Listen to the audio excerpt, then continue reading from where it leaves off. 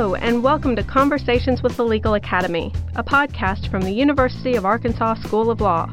My name is Dorinda Sharp. And I'm Colin Hesse. On this episode, Michael Green, a professor at Texas A&M University School of Law, talks with Dorinda about his research on retaliation against the Black Lives Matter movement in the workplace. Green was on campus in April of 2018 as part of the law school speaker exchange. We hope you enjoy the conversation. Hi, Professor Green. Thanks for joining us. Oh, my pleasure. Glad to be here. You'll speak to our faculty, and I understand your topic is retaliating against Black Lives Matter in the workplace. It is. Yes, that is my topic. Hopefully it'll be one that is a little bit provocative, a little bit interesting, a little bit scholarly. I kind of like to be all things to all people when I can. Will you tell us a little bit about it? Sure.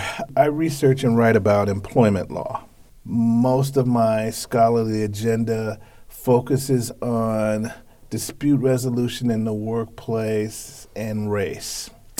So the Black Lives Matter movement has become a specific focus of mine lately in terms of how it has permeated the workplace and how incidents have arisen and how employers have responded to discussions about Black Lives Matter in the workplace. So my paper really talks about issues that Black workers face. I'll start off by talking about some of the disparities in our society and in the workplace for Black workers. And that's actually a not so minor component of the talk, just to frame the issue. And then I'll get specifically into Black Lives Matter issues that have arisen. A lot of this stems from, and most people in our society now are pretty much aware of the NFL football player Colin Kaepernick and his decision to take a knee during the national anthem. But some people don't realize the reasoning for that, and it is consistent with a lot of the issues in the Black Lives Matter movement that he has tried to raise concerns about. And so I will then discuss some of the stuff regarding Colin Kaepernick, but just in a broader aspect, all of the issues that have arisen in the workplace where people have tried to discuss Black Lives Matter either in a positive way or a negative way, and how employers are really struggling with how to respond. Should they take disciplinary action? Should they not? And kind of make some suggestions about it in terms of what I call protecting Black workers from retaliation for discussing Black Lives Matter. It's interesting. I hope so. What moved you into that subject? So as mentioned before, because I am a scholar who focuses on workplace disputes, and in particular from the aspect of race. I just wrote 2 articles which kind of lead me to this next point. I wrote an article that was in the SMU Law Review. Both of these were published in December. Okay. I wrote an article in the SMU Law Review where I was looking at issues of prejudice based upon the use of alternative dispute resolution in the workplace, and how informality may raise questions of workplace justice based on race. So while looking at that and exploring the implications of either using mediators or arbitrators, and even negotiation, I wrote a chapter to a book that was also published in December. December is a pretty big month for publishing. That's called Negotiating While Black, where I had highlighted a number of issues in the workplace for individuals based upon being Black and difficulties that they experience from negotiating basic things in the workplace.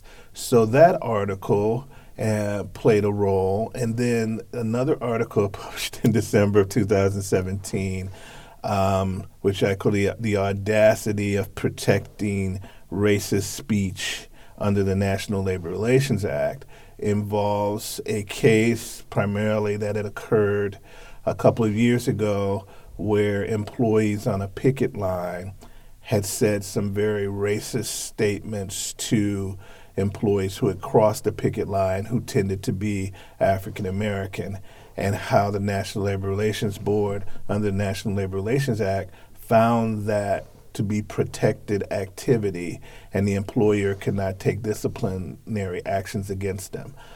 So those two articles kind of frame some of the things that I was already looking at in terms of racist communications in the workplace, how to deal with them. And as part of that research, I started coming across a lot of issues regarding Black Lives Matter.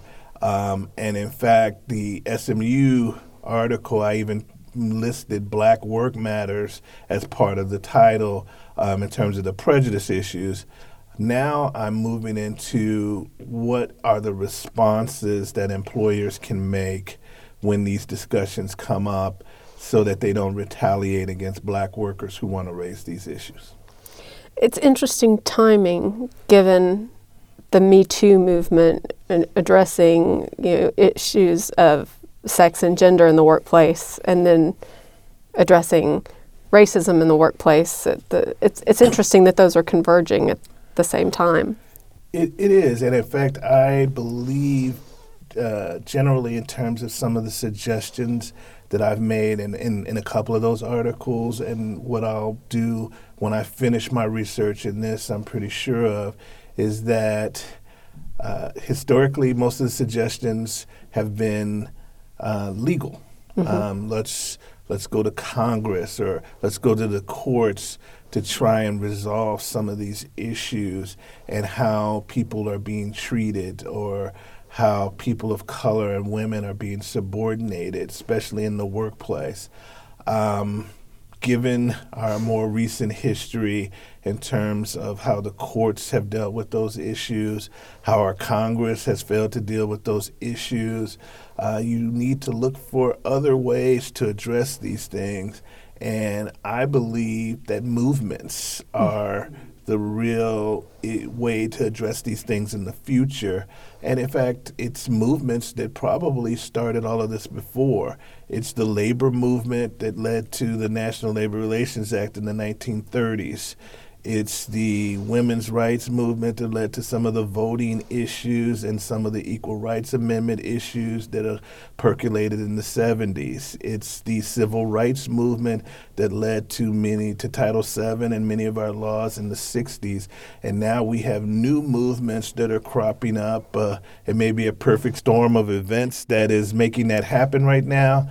But we are seeing movements like Black Lives Matter and Me Too that are really hopefully going to change the landscape. And even the most recent movements you see with these students who are addressing gun violence. So you see these powerful movements starting to crop up, and it's being led by a lot of the newer generations who are the people who are really ultimately going to be in charge 10, 15, 20 years from now and making a difference in what goes on in our society. So as a legal scholar and someone who's concerned about workplace issues, coming across the Black Lives Matter movement, and especially since I read about race and workplace dispute issues, it was kind of a perfect fit for me to kind of explore that a little more. That makes sense. Well, speaking of younger generations and forming them to be leaders, what took you into academia?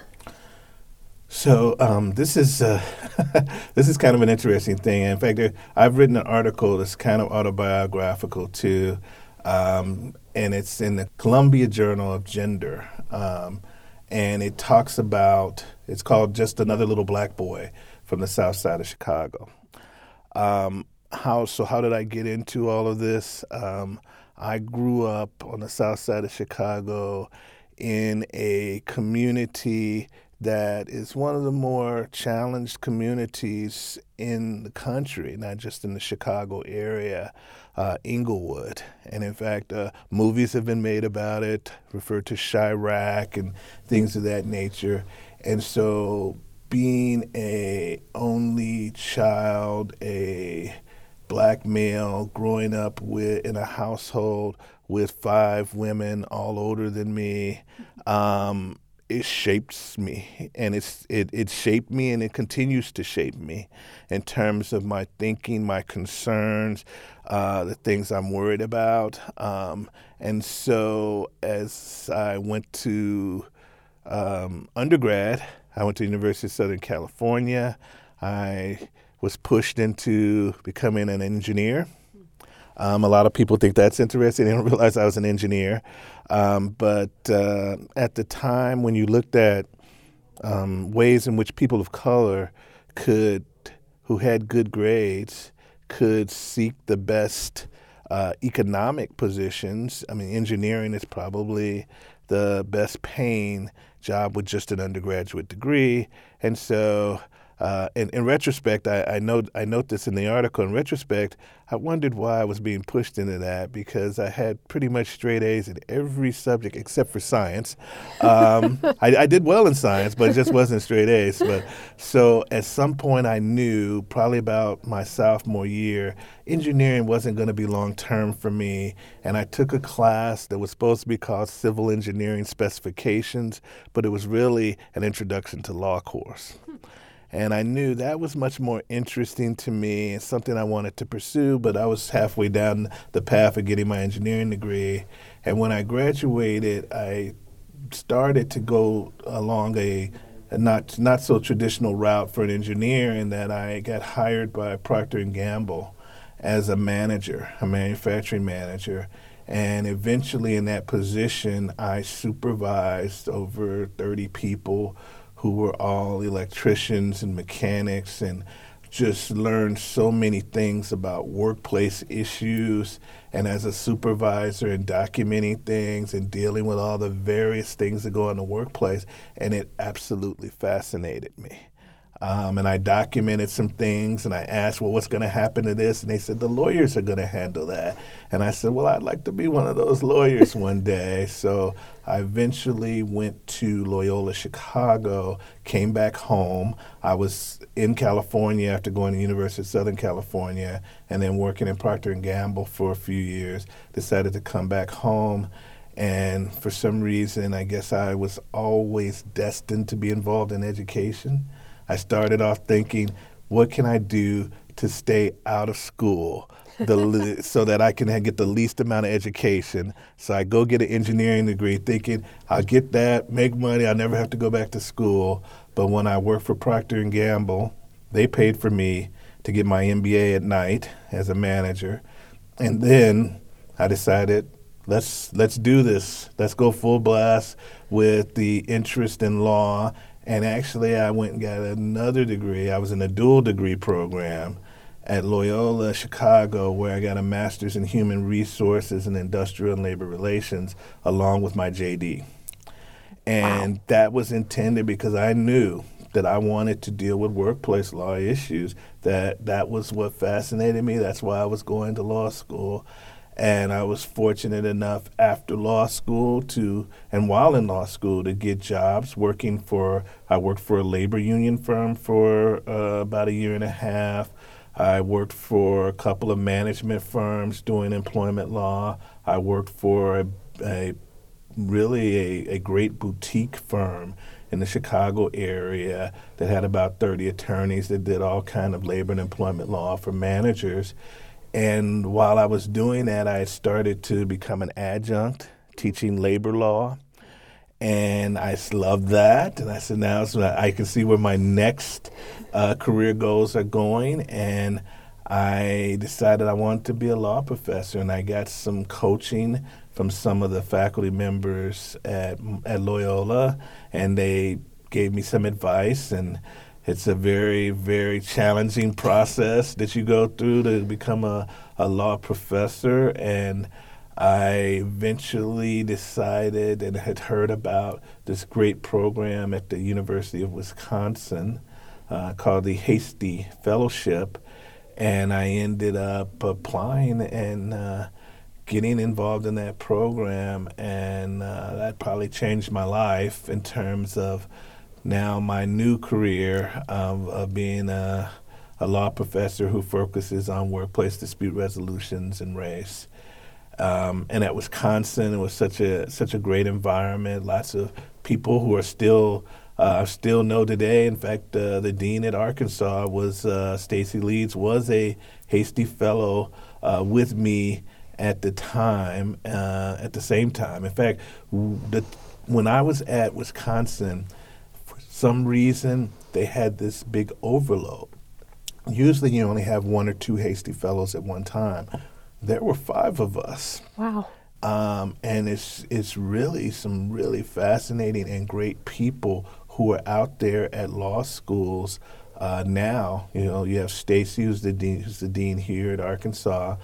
Our current interim dean, Thomas Mitchell, he was a Hasty Fellow at the same time too. He was at Wisconsin for many years and just joined our faculty at Texas A&M last year. Michelle Goodwin, who was a Hasty Fellow, is now at UC Irvine and is doing great things there. And then Adele Morrison, who is at Wayne State. So we had all 5 of us all there at one time. So just a really great environment to learn, and as some people say, for me to get my fifth degree, an LLM, and then go on to become a law professor. Well, since you do spend so much time with students and in the classroom, I was wondering what advice you might have for current students. Well, I think, one of the things, I have this title now, and I'm not even sure what it really means, but I'm called the director of our workplace law program. Okay. And I view that as looking for people like me. It's hard. There are not a lot of weird people out there like me, but I'm looking for these students who have this fascination with the workplace and want to practice law in that area. So in terms of those students, we have a students association that we formed, and my real thrill, I teach these classes, and of course I love teaching the classes and interacting with the students, but I really, really enjoy seeing them achieve their goals and reach their dreams. I just had one of the a student who's a third year, and she had worked for the National Labor Relations Board in the summer.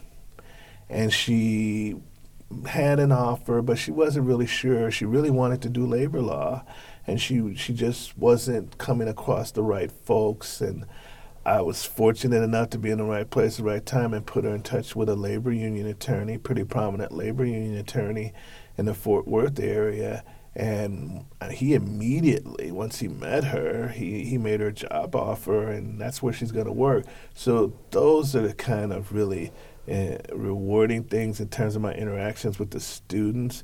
When I see someone like that who's been such a great student, so determined to want to practice in this area and then finds themselves in a job, that's really the best thing to me, the most rewarding kind of things to me as a law professor in my interactions with the students. One of the things that struck me in your bio was you said you had become enchanted with workplace issues, and I thought that was. Hopefully now you understand what that means. Exactly. That was. I'm sure there are very few of you enchanted with workplace issues. Well, the other thing I tell my students, like for my exams, I think sometimes they think that I'm a pretty difficult exam writer, and I tell them I write my exams. And some of this comes from my background as an engineering student. When you're an engineering student, and I probably still have nightmares about this, but as an engineering student, you take physics at a major university. Most of the time, you have 4 problems. Each of them are worth 25 points. So you get them all right, you get 100 points. Usually, passing is figuring out one of them. Wow. That's just how challenging it is. And And so I tell my students when I write my law school exams, and this may be guiding my mentality. I don't think they like that because most of them are not engineering students. They're used to like winning and getting 99s out of 100. But I tell them I write my exam for the workplace law nerd in you. Because I'm writing it for somebody out there who I'm hoping is like that. Someone who not only reads the cases, but they look at the notes afterwards and they spend time thinking about these issues. And they come talk to me and they're wondering about things and they're looking stuff up on the internet about it and they're going well beyond what we're talking about in the class. I write the exam for those people. Now, many semesters, there's no one like that in the class. So then you have like a little grade curve that you have to look at. But in general, that's what I write the exam for. So they sit there and go, I didn't have time. I couldn't think of this. I said, I understand, because I wrote it for that nerd. And every once in a while, that's another joy that I get. As I'm reading those exams and I'm kind of frustrated and I told them I sometimes refer to myself as a hunter. I'm just hunting through that exam, hunting, praying, hoping to give them points. And I'm hunting, and I don't find anything. And I'm pretty frustrated hunter.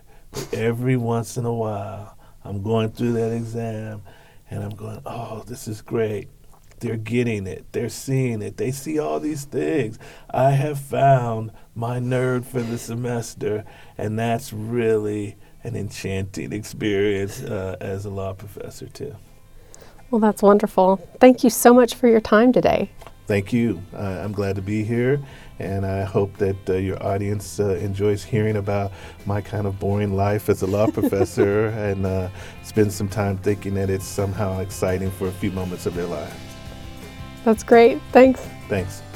For more information on Conversations with the Legal Academy, show notes, and additional episodes, go to law.uark.edu/podcast, or you can find us at kuaf.com under the local and podcast menu. You can also listen to episodes or subscribe through iTunes or with your favorite podcast app.